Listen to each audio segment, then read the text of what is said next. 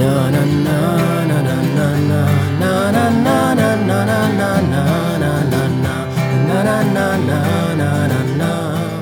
friends, welcome to another episode of It Takes a Village, a podcast of Healing Hands International. We're out of Nashville, Tennessee. My name is Mark Gent, and I'm joined by my wonderful co-host, Taryn Foster. Hey, Taryn. Hey, how's it going? Great. What's going on? Nothing much. Just recording this podcast with you. Just recording a podcast with me. Yes, we are. Here we are recording another episode. If you're just now tuning into the podcast, we'd encourage you to go back and listen to our previous episodes. Our goal is to reach a new audience about the work of Healing Hands and a resource for people to learn about other nonprofits and ministries in the area that you can connect with. You know, when we launched the podcast, we had this idea of bringing in and spotlighting local nonprofits and all the different organizations and ministries who serve our city. And for some, like ourselves, we work internationally by help through humanitarian aid and disaster relief and hunger and among many different aspects of our ministry. So whereas we go around the world, other people just go across the street. And that is who our guest is today. She is an incredibly strong, empathetic, and courageous woman. She started a nonprofit right here in Nashville 10 years ago that's made just a huge impact in our community. Her name is Lindsay Crinks. Lindsay's the co-founder of Open Table. She is the author of a new book that came out earlier this year called Praying with Our Feet, Pursuing Justice and Healing on the Streets. And as you're going to hear, Lindsay has just lived out her life in boldness and faith, and she has a lot of rich experiences and stories to share, and we're really excited about you hearing from her today, hearing about her journey, hearing about Open Table, hearing about her book, and just how God's been working in and through her life now since she started this journey and working with the local homeless community. Yeah, this episode is loaded, so strap on your seatbelts. And here's our conversation with Lindsay Crinks. Lindsay, welcome to It Takes a Village. Thank you for coming on and having this little chat with us. We're happy you're here. Thanks so much for having me. It's great to be here. Lindsay is a co-founder of a local nonprofit called Open Table. She is a street chaplain, social justice advocate, activist, relatively new mother, and new first-time author of the book Praying with Our Feet. And she's someone I want to be like when I grow up. You're very cool. Thanks. Come join us. We have a lot of fun out there. Okay, maybe I will. Lindsay, so good to see you again. It's been a long time. I know that when you were in college, I got to know you and Andrew about 15 years ago or more. And just, I do remember you being on campus and being around a lot, just this a passionate, enthusiastic college student. Oh, yeah. And that hasn't changed. That's still who you are today, and more so. And that's awesome to see where God's led you and to see where He's planted you and just how He's using you today. So, yeah, we are grateful. When we were brainstorming who could be guests that would be on the podcast, you were, and we thought about the nonprofit sector, you were one of the first people that came to mind just because of your work and because of that passion that I talk about. So we are so excited about our listeners getting to know you today and getting to know more about what you do and what makes your heart beat and things of that nature. So tell us about this with Open Table. I know that Taryn's already introduced you and the all the different many hats that you have and the roles that you play, but there at Open Table, you're a co-founder, you're the director of education and advocacy. You guys started that about 10 years ago when you incorporated it as a nonprofit. And just tell our listeners a little bit about how the organization gets started and really what's the vision and the mission behind it. Totally. We started Open Table Nashville after a natural disaster here locally. In 2010, there was a huge flood, and a lot of our friends on the streets were living in encampments by the river, and they got completely washed out, completely flooded out. A lot of us were in community with them, and when this happened, the city condemned the property, so they couldn't go back. And Open Table Nashville started because of a promise we made to those residents, and we said, the city has abandoned you. Other structures and groups have abandoned you, but we will not. We are going to figure out what that looks like. We're going to find a place for you to be, and we're going to journey with you the whole way. And Open Table Nashville is, we do more with housing than we do with food. The name, we didn't really think about, the restaurant business that would come in as Open Table when we named it. But, the name Open Table is a theological claim. Our friends on the streets don't just need crumbs from the table. That is no more than charity. They need a place at the table. And at the table of God, all are welcome.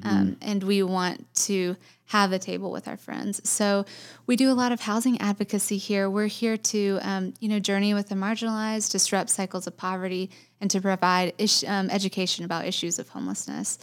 And we, tonight, we're going to a public meeting about a camp that's facing closure because of new development that's happening across the city. So we are advocates. We believe in solidarity, not just service. But certainly all of us started out with that service mindset and still carry that today too. And for people who are listening who are not familiar, maybe they're not from Nashville, or maybe they are. Maybe they live right here in our city, but they've just been sheltered from the crisis that's here. Describe to them what's going on in Nashville. Maybe even talk about some of the numbers that you have, because so many people are familiar with the shelters here in town that can do great work and they serve their purpose well.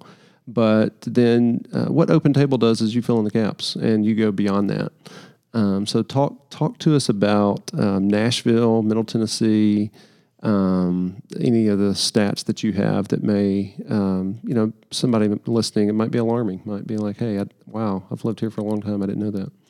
Yeah. So, homelessness in Nashville and across the United States is growing. And it doesn't have to be like that, but it is. And as a homeless outreach nonprofit, we go to where people are. So our office is the streets, it's the underpasses, it's the slums, it's the tent cities. And what we see happening on the ground is mass homelessness continuing to rise, both locally and nationally. So locally, what that looks like is the conservative estimates put around 4,000 homeless school children in schools. That's how many Metro Nashville Public Schools counts. That's 4,000 children that are school aged in our public schools, which again is an underestimate. And then about 2,500 or so folks experiencing literal homelessness. What that doesn't take into account, of course, is all the people couch surfing, all the people that the surveys don't count, the counters don't get, that are hiding in storage units. We find people everywhere in the city, in cars, in the Walmart parking lots. We had a mother and 2 children living in a storage unit with no running water with her 2 children because she had been evicted. And of course, our estimate is that there are around 20,000 people experiencing housing insecurity and homelessness in Nashville. And that's enough to pack out Bridgestone Arena on the most crowded night. So this is a growing issue. And with the eviction moratorium ending, we are bracing ourselves for the wave of people that is to come. We've already seen new people on the streets since the pandemic started. So we're really worried, and we're working with local city agencies on that. We're talking to national advocacy groups. This is a crisis that we haven't seen to this extent in our lifetime that is happening right now in our own backyard, while we sleep, while we go about our days. And you touched on this about the pandemic, but talk about the impact that the pandemic had on this community in this way and on Open Table. I'd say we're not on the other side of it. It's still happening, and it's going to be here for a while. But give us some perspective on how that's impacted you in this work. So I've heard people say that the pandemic was a great equalizer, right? It affected everybody the same, but that's not true. A lot of folks could shelter in home. They were, able to follow the safer at home measures. Our friends on the bottom who were, they were cleaning up the bars at night. They were cleaning out the stadium after big events, doing a lot of the work downtown that most of us would never see, and none of us want to get paid for, making minimum wage. All those jobs vanished overnight. And not only did the jobs that people were working vanish, but the libraries and community centers closed. And that's where people go during the day to get out of the heat, to access restrooms, water fountains, things like that.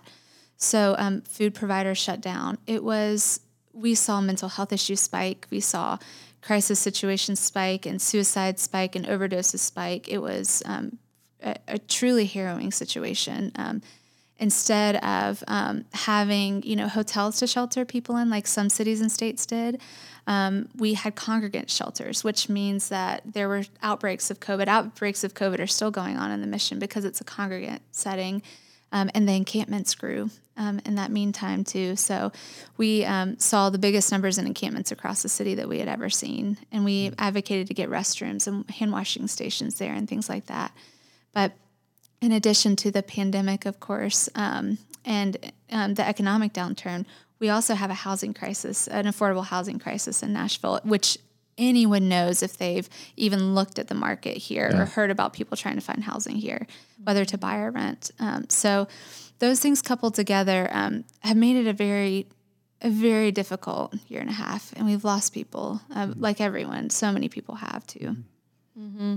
I actually just started renting a home. And so I've seen those numbers and I'm like, I can barely afford this. And I have a nice job, So it's tough. It's so tough to make it. And, on minimum wage, we have the lowest minimum wage in the nation. And you just can't make it. You can't pull, there are no bootstraps to pull yourself up by.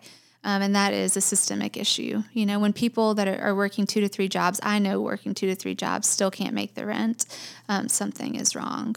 And so that's what we've got to look at as a society and as people of faith and conscience, right? Right. And ask, why is this happening in a city like Nashville in the Bible Belt? Switching gears to kind of where you started, how did this passion start for the homeless community? Was it like in college, a specific person that pushed you towards that? What does that look like? It was a kind of cluster of events, right? I have a family history of homelessness, so I have uncles and cousins, and even briefly my brother who struggle with institutions, being out of housing for a while, mental health issues. And so I knew that was a thing, and that kind of opened my eyes at an early age to some of the suffering that can go on in the world. But then when I moved to Nashville for college to go to Lipscomb, which I loved, I started seeing those issues on a whole nother level. And, when 1 or 2 people are experiencing these things, we can maybe believe the lie that it's their fault, that they chose this or that, they did something. But right now in the United States, the fastest growing demographic of people becoming homeless is children, it's youth and young families. So something isn't right. And so something kind of, when I moved here and I started seeing suffering on a larger scale, and when I started understanding global poverty and hunger issues, which of course we share an interest in alleviating, right? That really kind of broke me out of that kind of sheltered kind of life that my parents had tried to put over us to try to keep my brother and my sister and I away from suffering. And then, reading the prophets and reading the Gospels, it's a dangerous thing. It's so funny to me how safe and domesticated we make Scripture. It was not written in a social, political, or economic vacuum, and today to act like our spiritual lives can be separate from our public lives and society and the choices we make, that's an illusion. The choices we make matter. And as Christians, we've got to be more intentional about that. So those things, and then reading the prophets and having my own dark night of the soul kind of really opened my eyes. And then I fell in with probably the right and wrong people, like Father Charles Strobel, who started Room in the Inn, and the Nashville Homeless Power Project, which I write about in the book, which we'll talk about later. Those folks changed my life and perspective. So I'm really thankful to that, and to the prophets and to the Spirit of God that was moving. Yeah, that's awesome. So that's kind of where that started, your boldness. Have you always had that kind of like, what, do you know Enneagram? Yeah, of course. Yeah. So I am a 3 with a 2 wing. Okay. So I have a tendency to really focus on tasks and getting things done and, moving to the next thing. And I also have a tendency to focus on others' needs instead of my own, which can lead to some burnout, I've learned over the years. Yeah. But yeah, I'm working on all of that, and I'm thankful for the Enneagram for some of that language, so I can better understand those patterns. Yeah, it's like the perfect storm. It totally is. I know, but you can channel that, right? So all of us can be healthy and can channel the good parts of our numbers, and that's what I'm trying to continue to do. So last year, 2020, wow, what a year for you. What a year. What a year for you. So you lost your house in a tornado. We did. And our cars. And your cars. Everything, yep. And you lived through a pandemic like we all did. We all did. But you also wrote a book, which we're going to touch on later, and you became a mom for the first time. Y'all. So, wow. So, I mean, what a year. And, last year, a week before COVID shut down, is when the tornado just ripped through our city and destroyed the homes for thousands of people. And, yours and Andrew's was one of them. And in the book, you write about this. I mean, you were in the middle of writing the book when that happened, right? Right. And I know in the book you said, we are learning the grief of disaster and displacement in new and stunning ways, but we're also learning the gift of grace and solidarity as well. So talk to us about that terrifying experience and really just what you learned through loss.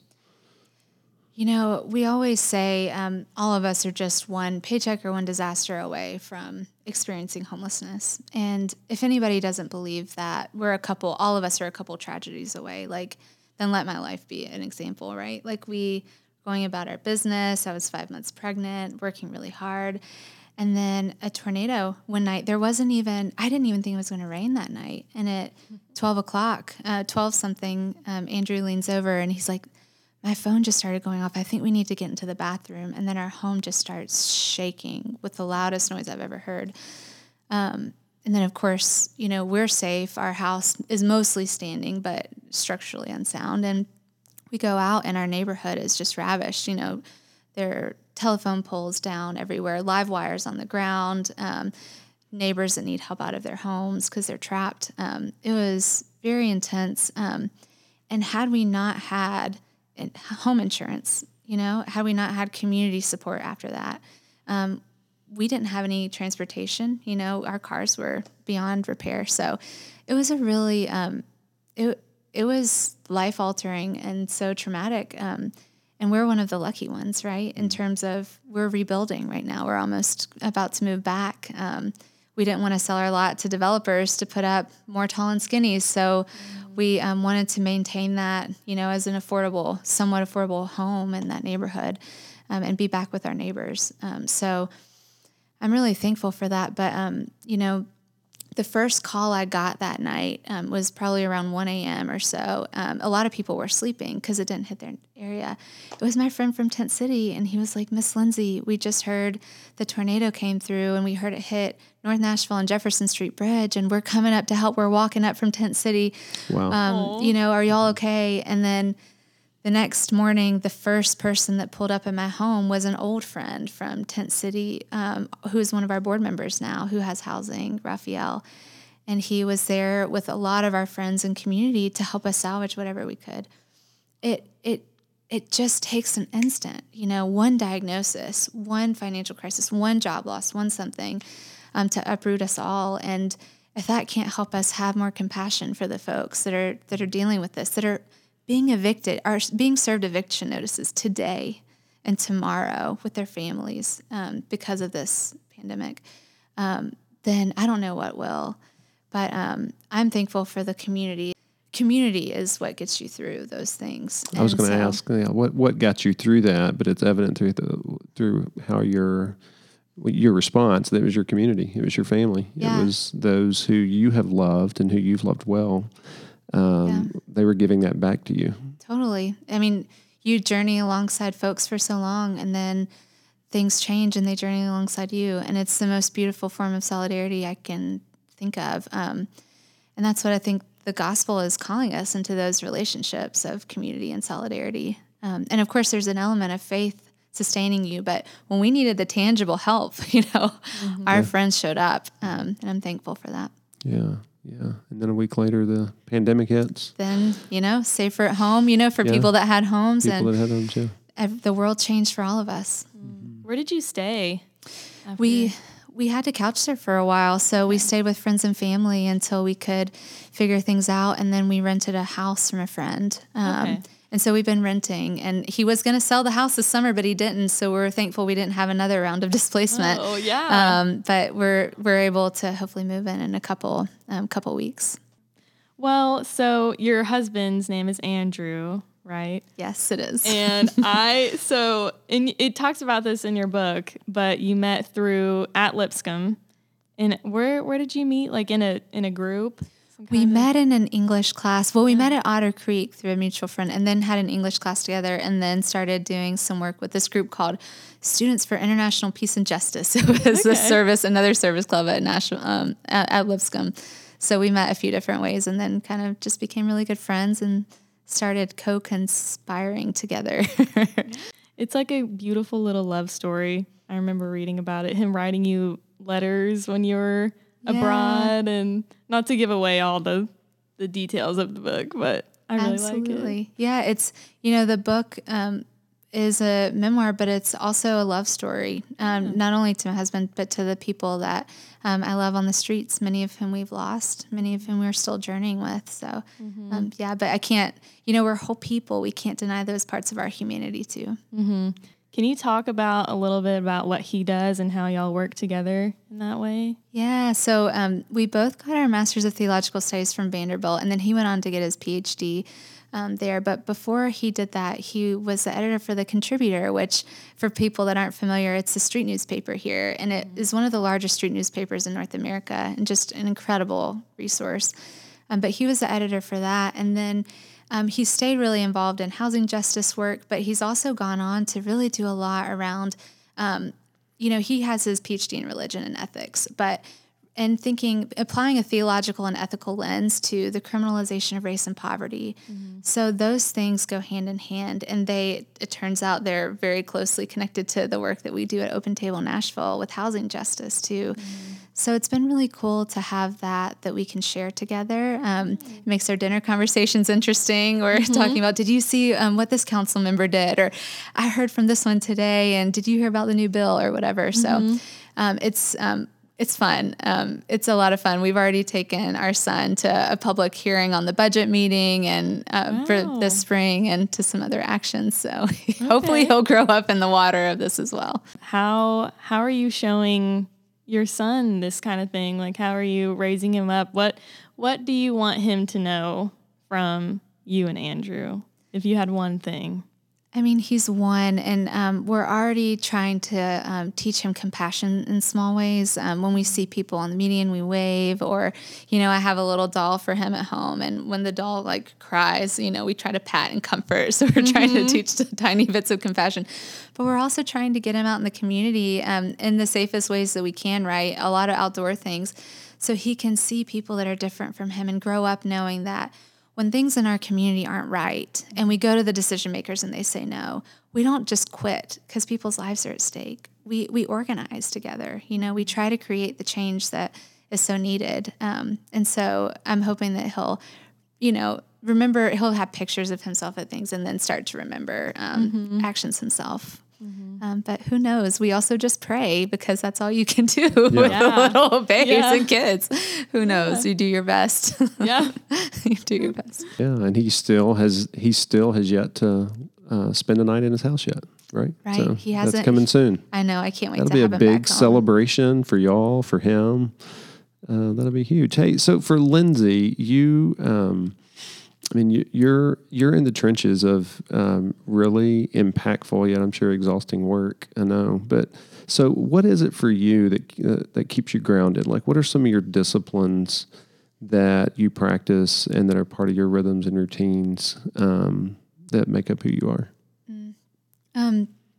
So many of my rhythms and routines have shifted this past year. And so I'm kind of still recalibrating after being a new mom, and not having the space that I used to have.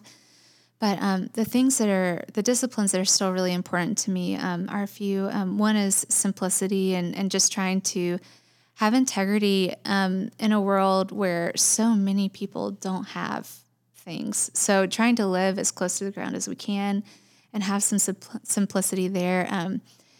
contemplation and silence and prayer. And those rhythms have always been something that's helped me balance a very active life that's very much living out a public faith, right? A faith in public. There's a theologian, Cornel West, who says love or justice is what love looks like in public. But in order to do that work for the long haul, there has to be some kind of rhythms that root and sustain you. And for so long, doing silent retreats at the Abbey of Gethsemane, which is just, across the Tennessee border in Kentucky, was really grounding for me. And journaling and writing, of course, has been a way that I've processed. But practicing some kind of Sabbath in my life has been a really important practice. That doesn't mean I'm practicing it right now. I'm really struggling and really want to find a way to practice it. But it's been a hard season. And so I'm excited about trying to find some of those rhythms and to incorporate Larkin, our son, into those rhythms as well and see what we can come up with as a family. So if anybody has suggestions, drop me an email, send me something. Like, I would love to hear what you learned. Well, I have no doubt you and Andrew will walk through that together, and you'll learn from others, and you'll figure that out yourself with how God shaped you to be who you are. So. When you are exhausted and unsure where the next ounce of energy is going to come from, because I know you have like a million things going on all the time, do you have one story or one person that you think of that kind of gets you out of bed and makes you keep going? They're so, I just live in such awe of our friends on the streets. So many people see our friends on the streets and they see everything they lack. When I look at people experiencing homelessness, I see all their strengths and capabilities and everything they've survived.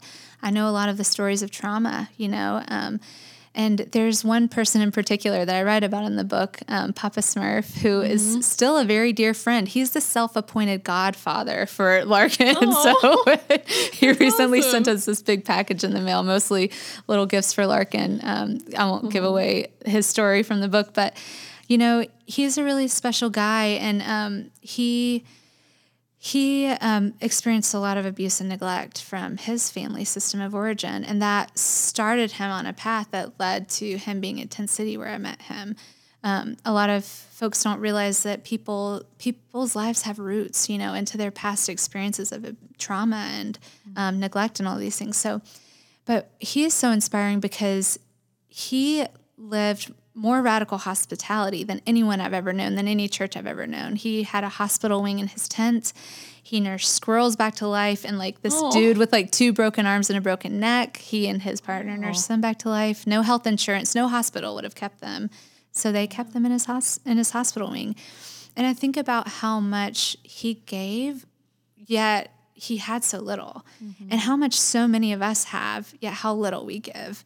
And it's just such an inspiration to me. I see people continuing to go and continuing to care for people that are around them in circumstances that I can't imagine. And their love and courage and faith, right? There's so much faith in someone who says, I don't know where my next meal is, but God's going to provide. Yeah. I don't have that faith. I'm packing my lunches. I'm like, do I have enough to eat today? Or I can go to this place. People are like, literally, God will provide my next meal. And that kind of faith is something that is astounding to me. So that's special. Yeah. I'm a freak at planning and stuff like that. So I'm like, gotta go to the grocery store, gotta make my list, I'm never like, God will provide my next meal. I wish I was more like that. Oh, hang out with Papa Smurf for a while, and you maybe all of us should. He's fun too. So. Let me know where he is. Okay, we'll take a road trip. Yeah.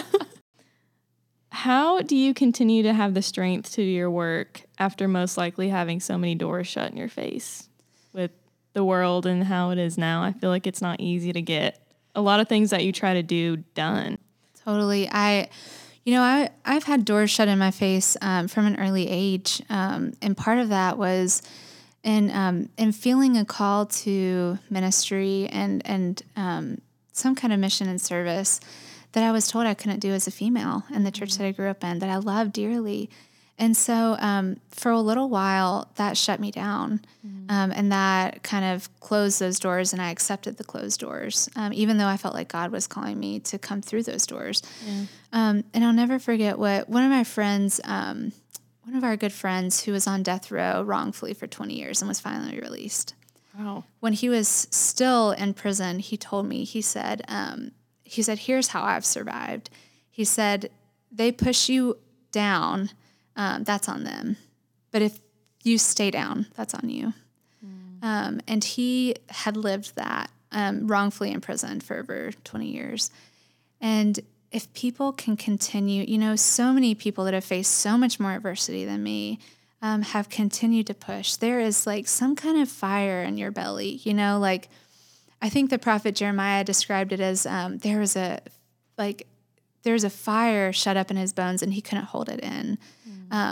It's kind of like this like hunger for righteousness and justice and freedom and liberation that, I felt in a small way in my life, but so many people who have been so much more oppressed and had so many more doors shut in their face have to feel in a greater amount, a greater way. So just connecting those histories and feeling that fire in your bones that just won't say no. And I think as the Spirit of God in us, that's definitely helped me keep going and to try not to burn too many bridges along the way and always try to keep relationships open wherever I can has been really important to me. Yeah, that's really cool.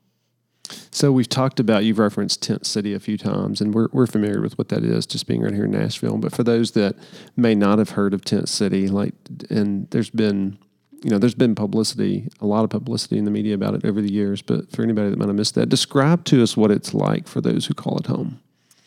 So Tent City is on this really interesting piece of land that is part state, part private, and it's under this interstate bridge. So there's not a lot of development that's happened on it. You go down a hill toward the river and you hang a right on a footpath by the train tracks and then go back on another footpath and you see this sprawling, like, mini city that, has had in the past self-governance and, folks that did security patrols. And, it's been an organized place in years past. And it'd be interesting. I think there's energy to organize it there again because the population's grown since the pandemic. But, people are living in anywhere from a lean-to with like a holy tarp to a shed that they built with their own hands, and they're running electricity from generators or a nearby billboard that they got permission to tap or whatever. There's, people are really carving out a space for themselves in a city that said, you don't deserve to live here. You can't make it. There's a lot of people that don't fit into our missions and our shelters because they're pet owners or couples or work non-traditional hours or can't do with the crowded settings. It's not always safe. Yeah. So it's a really thriving community. It's not always that kind of Acts 2 kind of church feel where everybody's sharing what they have in common. There's there's despair, there's disparities, there's desperation, but certainly there's amazing people down there. And that's only one camp in the city.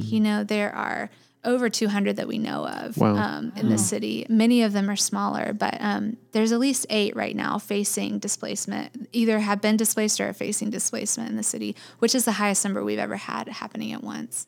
So Tent City right now is, Metro Parks is having a public meeting tonight about redeveloping Tent City into a park.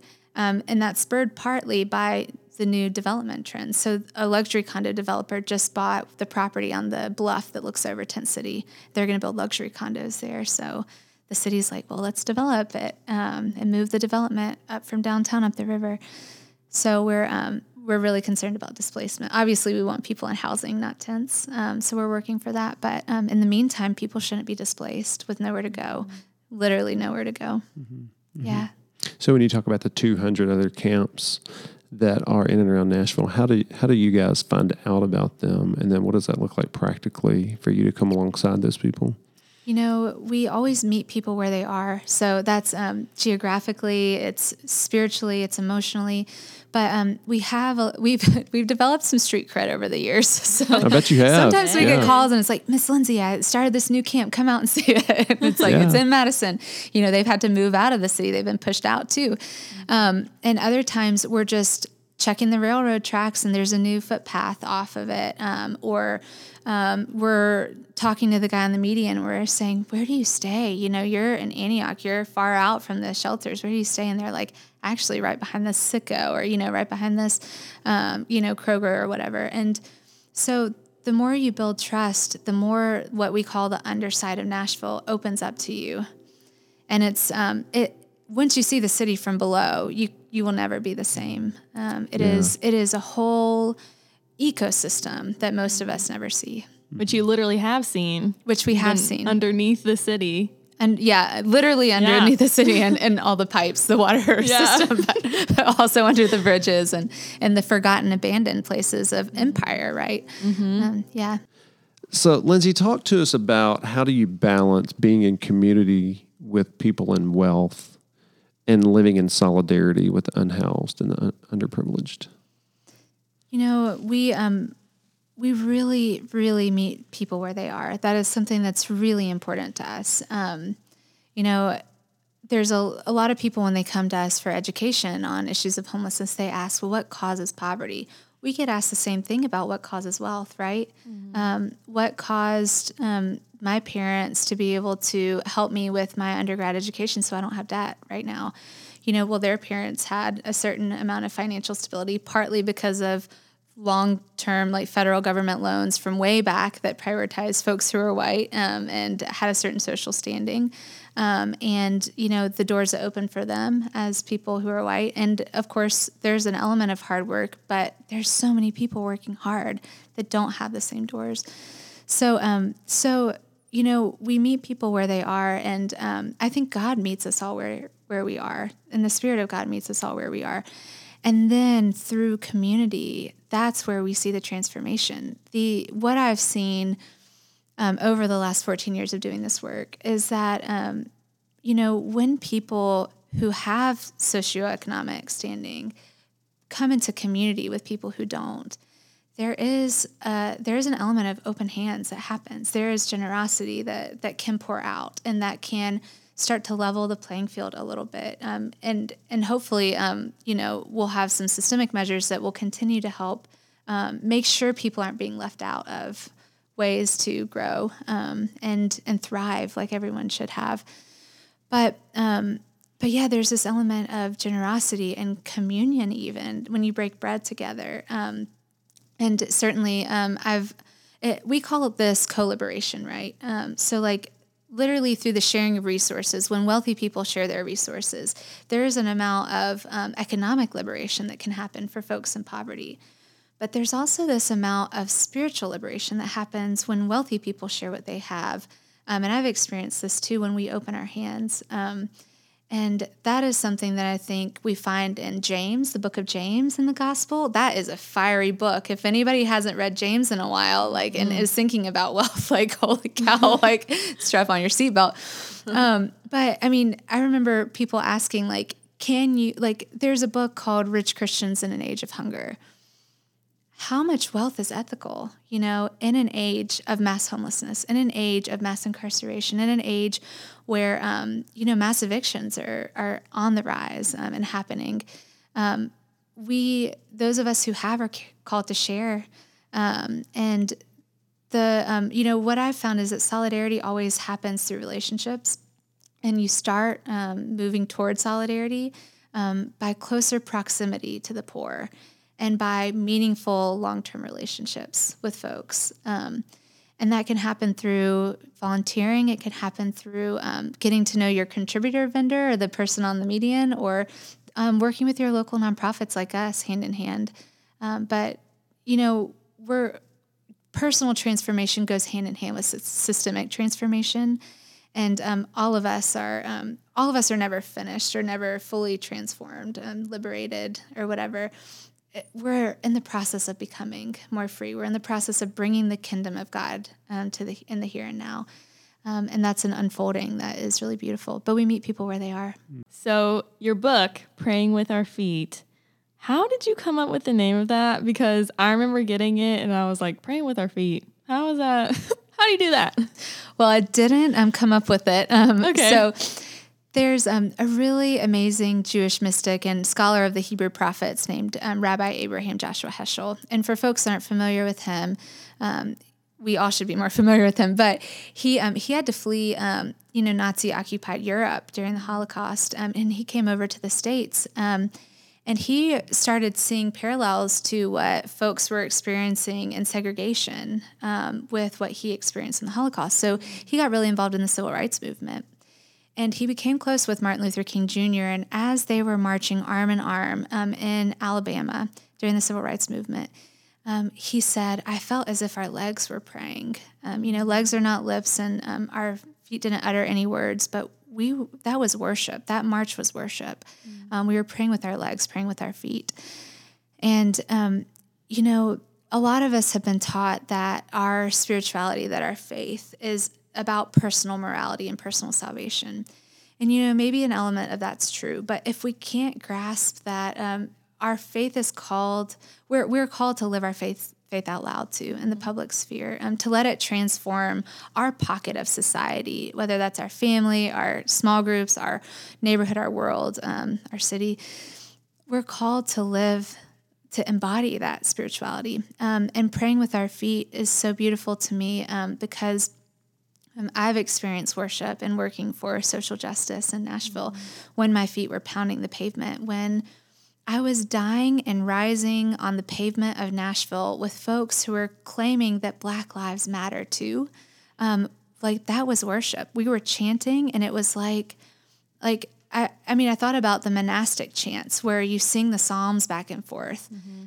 That was a kind of worship to me, and I found God there. I find God in the places that are often not domesticated and often not, shut in, the room that we're in right now. I find God on the streets more than I find God in many of our churches. And I thought that praying with our feet kind of named that sentiment really well, that helped us think about getting outside of ourselves and outside of our physical faith communities to really try to be part of the bigger story of the way God's moving in the world and wants to move in the world. Yeah. You find worship, I feel like, in the mundane, in the things that you're not looking for. You really do. Yeah. If you have eyes to see it. And the mystics have always known that.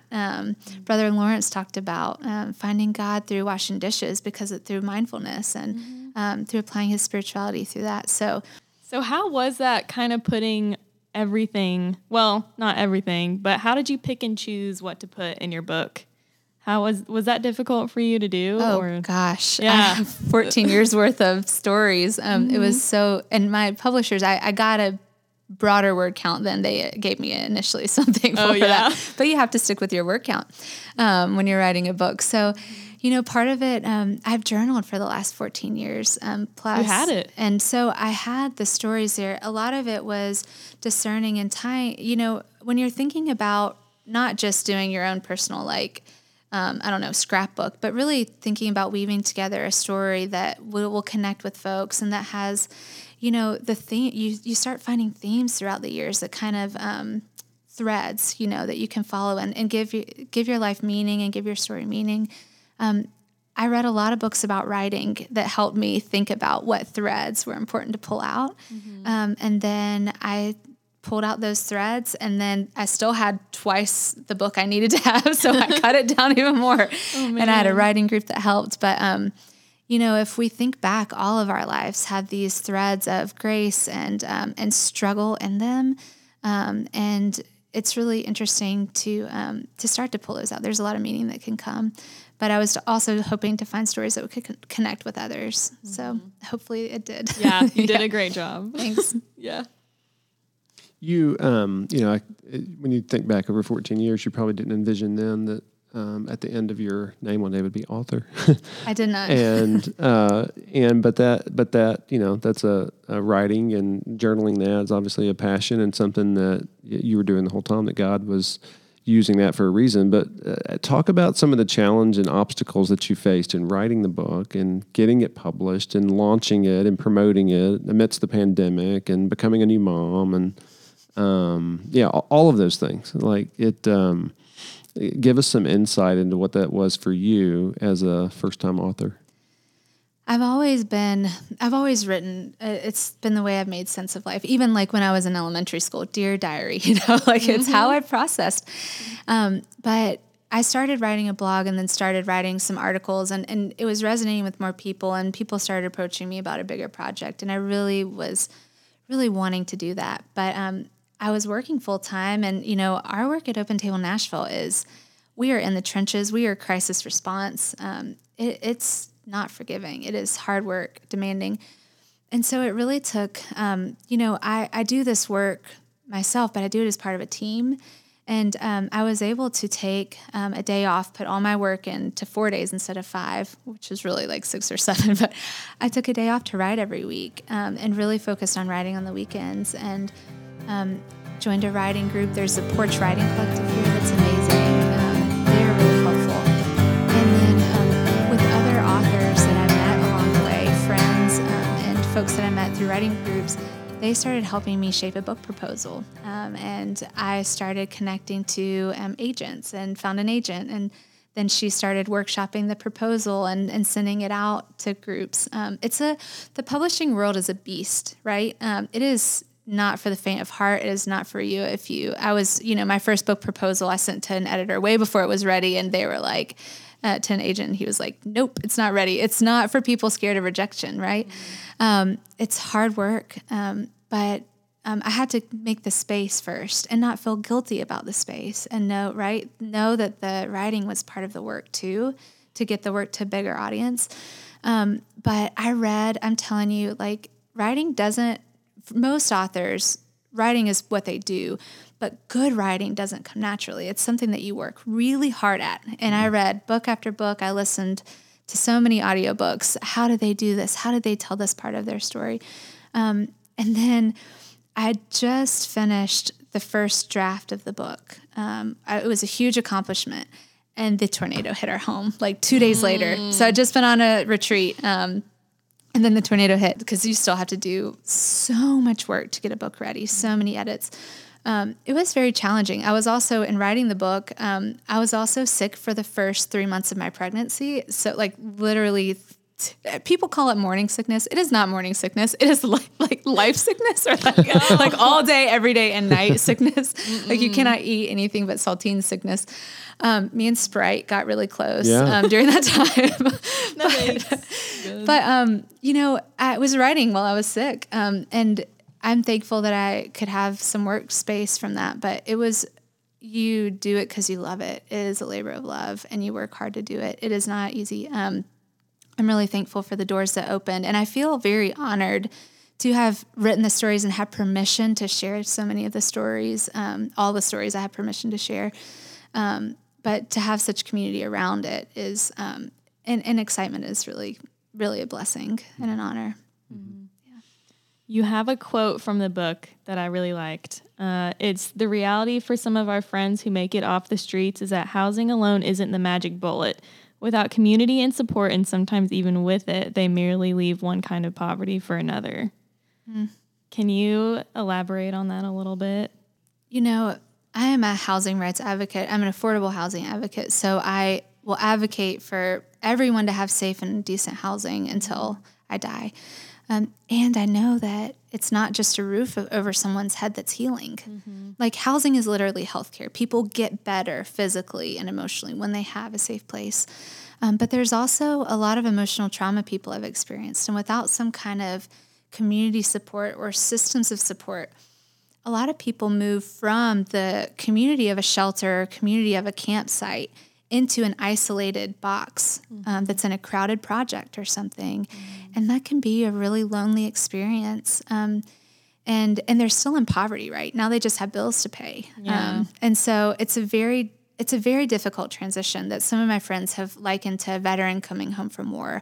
That a person moving from the trauma and survival of the streets, all of a sudden they're in this box that's safe, but they have to still process and figure out like how to manage their demons and like their emotional healing and everything. So we've realized that the falling away of community is one of the things that contributes to people becoming homeless. Yeah. So one of the things that must come with moving people into housing is the restoration of community. And building back those relationship networks, whether that's with family or friends or new community. So it's something really important to remember. These things are complex issues, and it's going to take a lot of us, being in relationship with folks that are in the process of healing, just like we all are, in order to really change things. Mm-hmm. So you've seen that tangibly kind of work out for people who move from tents to apartments, or they've found community that way? Oh, yeah. I mean, we have so many people that have made it, and it's so exciting to hear. I mean, hundreds and hundreds over the years that are in housing now, or that passed away in housing, had a safe place to transition from this life to the next. Mm-hmm. And that is such a gift and a blessing. And I stay in touch with a lot of people we've moved in, and it's really, really cool. So, Lindsay, you've mentioned this a couple of times now, how in the book, you're honoring the people who you've lived life beside, and who you've served, and who are your friends, and I just love the picture of that, what you've painted in the book, that will always be there. And for those people who you've met on the streets, for those people you've met in Tent City, you've done a great job of honoring their life in a dignified way. And but tell our listeners, the book's been out about 6 months now, and tell our listeners where they can pick up a copy, where they can buy the book, where they can find out more about you. Totally. The book is full of lots of twists and turns. There are lots of conflict, and I think it's a really fun read. But we always encourage folks to buy locally when they can. So in Nashville, we have Parnassus, our lovely local independent bookseller. And you can really buy this book anywhere books are sold. There's certainly every option online you can find. But if you can buy it locally, we always love to support the local bookstores. So yeah. So the name of our podcast is It Takes a Village, and I know we've talked about your community a lot, the bigger community that you have, that's your village. But who is your village personally? Who have been some mentors in your life that has shaped you and molded you into who you are? Andrew and my village is certainly some friends that have really journeyed with us through all the ups and downs and highs and lows of this work over the last 14 years. And of course, our family, they have not abandoned us despite our unconventional career choices and sometimes seeing us arrested on national news. So they have stuck with us. There's also our friends on the streets who absolutely become part of our community along the way. Not everybody, we don't form close friendships with everybody. Sometimes we're part of people's, pages or chapters. Other times we're part of people's books, and you journey long term. But a few dear mentors along the way. I can't forget Charlie Strobel, who here locally founded Room in the Inn, a local homeless outreach nonprofit or homeless service provider. He is truly the gentlest, kindest, most prophetic person I've ever met in this life. And I'm so thankful for the way that he kind of saw us putting ourselves out on a limb and said, you're not alone. Like, let's do this together. I've been doing this for a few years now, like 30. And we're going to do this together. There are also other people that have seen us through. Friends from Lipscomb, friends from Otter Creek. There's a minister named Scott Owings who has been locally kind of one of our spiritual mentors. And I think about the community of saints that surrounds us as well. Religious saints from the past, Dorothy Day, St. Francis. We don't have time for all the people I want to name, but many of them are in the book. But it does take a village. It is all about community, and it's through community that we find God and learn to love our neighbor and ourselves. And I just, for people that are feeling lonely, reach out to somebody, because that community is there. We just have to be proactive in finding it. And then once we find our people, put down roots, Let's tell people how they can get involved with the Open Table. Just so many opportunities to volunteer or to learn more about. Where can they find out more information online? But then also, what can they do about issues of homelessness in their community? Because I imagine for a lot of people, it seems overwhelming. Like you can't solve it all. Yeah. But you can help somebody. Totally. And as I sit here listening to your stories, knowing how much progress has been made in the last 10 years, you and Open Table haven't been able to pull everybody out, but you have pulled a lot out that would not have been otherwise. But so talk to us about how they can get involved, where they can find out more information, and just in their own community, how people can help out. So you can find Open Table Nashville online. We have a website, opentablenashville.org. We're also on socials, and that's a really good way to stay in touch with me or with Open Table Nashville. We post calls to action, statistics, all kinds of stuff. So definitely encourage people to look there. And then when it comes to getting involved in issues of homelessness, I always encourage people to think on a micro level and also a macro level. So on a micro level, how can we show kindness to people that we're coming across? And that may just be in our car, stopped at a median, and there's somebody asking for change. Or if we're in rural areas, thinking creatively about who's struggling with housing insecurity in our community. But for the folks that just pull up their car to the median and see someone, one of the things we can do, a small act of kindness, is just carrying water with us when it's hot, or hand warmers with us when it's cold, or carrying extra socks in your car. Socks are like gold on the streets. Any season, dry, warm socks are amazing. So what can we carry so that when we see people, we can smile and wave and affirm their human dignity and ask their name and offer whatever we have, in that small moment. It's so important to show kindness. Kindness is important. Kindness on a macro level is justice, which is why we encourage people to think on the macro level too. That could be anything from following groups like us doing housing justice work. So when we ask to write your council members, you move, you maybe get to know your council members, your elected officials, small things like that, and amplifying the work that we're doing and other nonprofits are doing in your own network is really important to raise more awareness. Yeah, well, thank you so much for joining us today. Just know that you're making a difference. Know that what you're doing in the city for people who, for a lot of people, they'll never see their face or hear their name in some regard. Like you and Open Table and all those who surround you are making a significant difference in the lives of those who live on the margins. And we greatly appreciate it. And we're thankful that you joined us on the podcast. Yeah, thanks for being here. Yeah, we share so much. We share interest in poverty alleviation, right? And in not just doing handouts, but really changing the system where so many people are in poverty and hunger and so many other disparities across the country and globe. So let's keep working together. Thank you for having me. Thank you. Thanks for listening.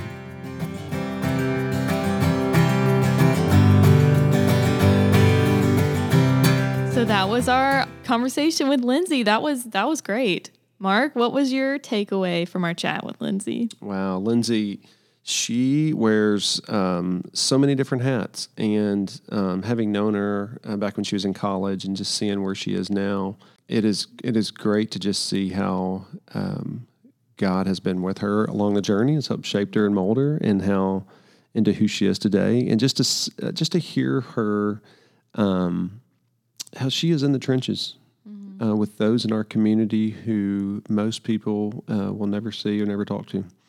And she advocates for them. She stands up for them. She has a voice for them. And what she's done with her book is something that honors them. Yeah. And it's something that, like she said, it's a memoir of the last 14 years of her life and how she has helped them and served them. But, I think for Lindsay, it is what they've also done for her and how they have shaped her faith. So, Taryn, how about you? What, when you look back on that hour we just spent with Lindsay, what are some things that come to mind that you're going to take away? Well, I thought it was really cool since you've known her for a long time. I just met her today And from just listening to her and hearing from her speak about what she's passionate about, I was moved with what she's doing and giving a voice to the voiceless and helping people out of situations that are impossible to get out of. And it's really cool to think about it being right here in our backyard, right here in Nashville. And I really like how we at Healing Hands, even though we work internationally, we can hold hands with nonprofits like hers, and we can really learn from each other and see what's going on with them. And you think about it and you're like, well, what we both do is very similar. You know, it's from a 50-foot view looking down, but what we do is we're eradicating homelessness, poverty, hunger, and it's important to see that the work that we're doing is important. That's right. Yeah. Yeah. So many, she had so many great things to say. As we close out here, we'd encourage you to go buy Lindsay's book, Praying with Our Feet. Buy it from your local bookstore if you can, or you can get it anywhere online and you can check it out. More about her on lindsaycrinks.com and opentablnashville.org. So that's a wrap. Thanks for joining us on this episode of It Takes a Village. We're just grateful, as we say every time, that you're part of the community that we have here on the podcast. And one way you can help us out as we are just launching this is you can go whatever platform you listen to it on. You can subscribe, rate, leave us a review, and just keep listening. If you want to learn more about what we do at Healing Hands International, follow us on Facebook, Instagram, Twitter, and you can join our mailing list and follow us along the journey. So that's it. We appreciate you being with us. Yeah, thanks for listening, guys. Appreciate it. See ya. See ya.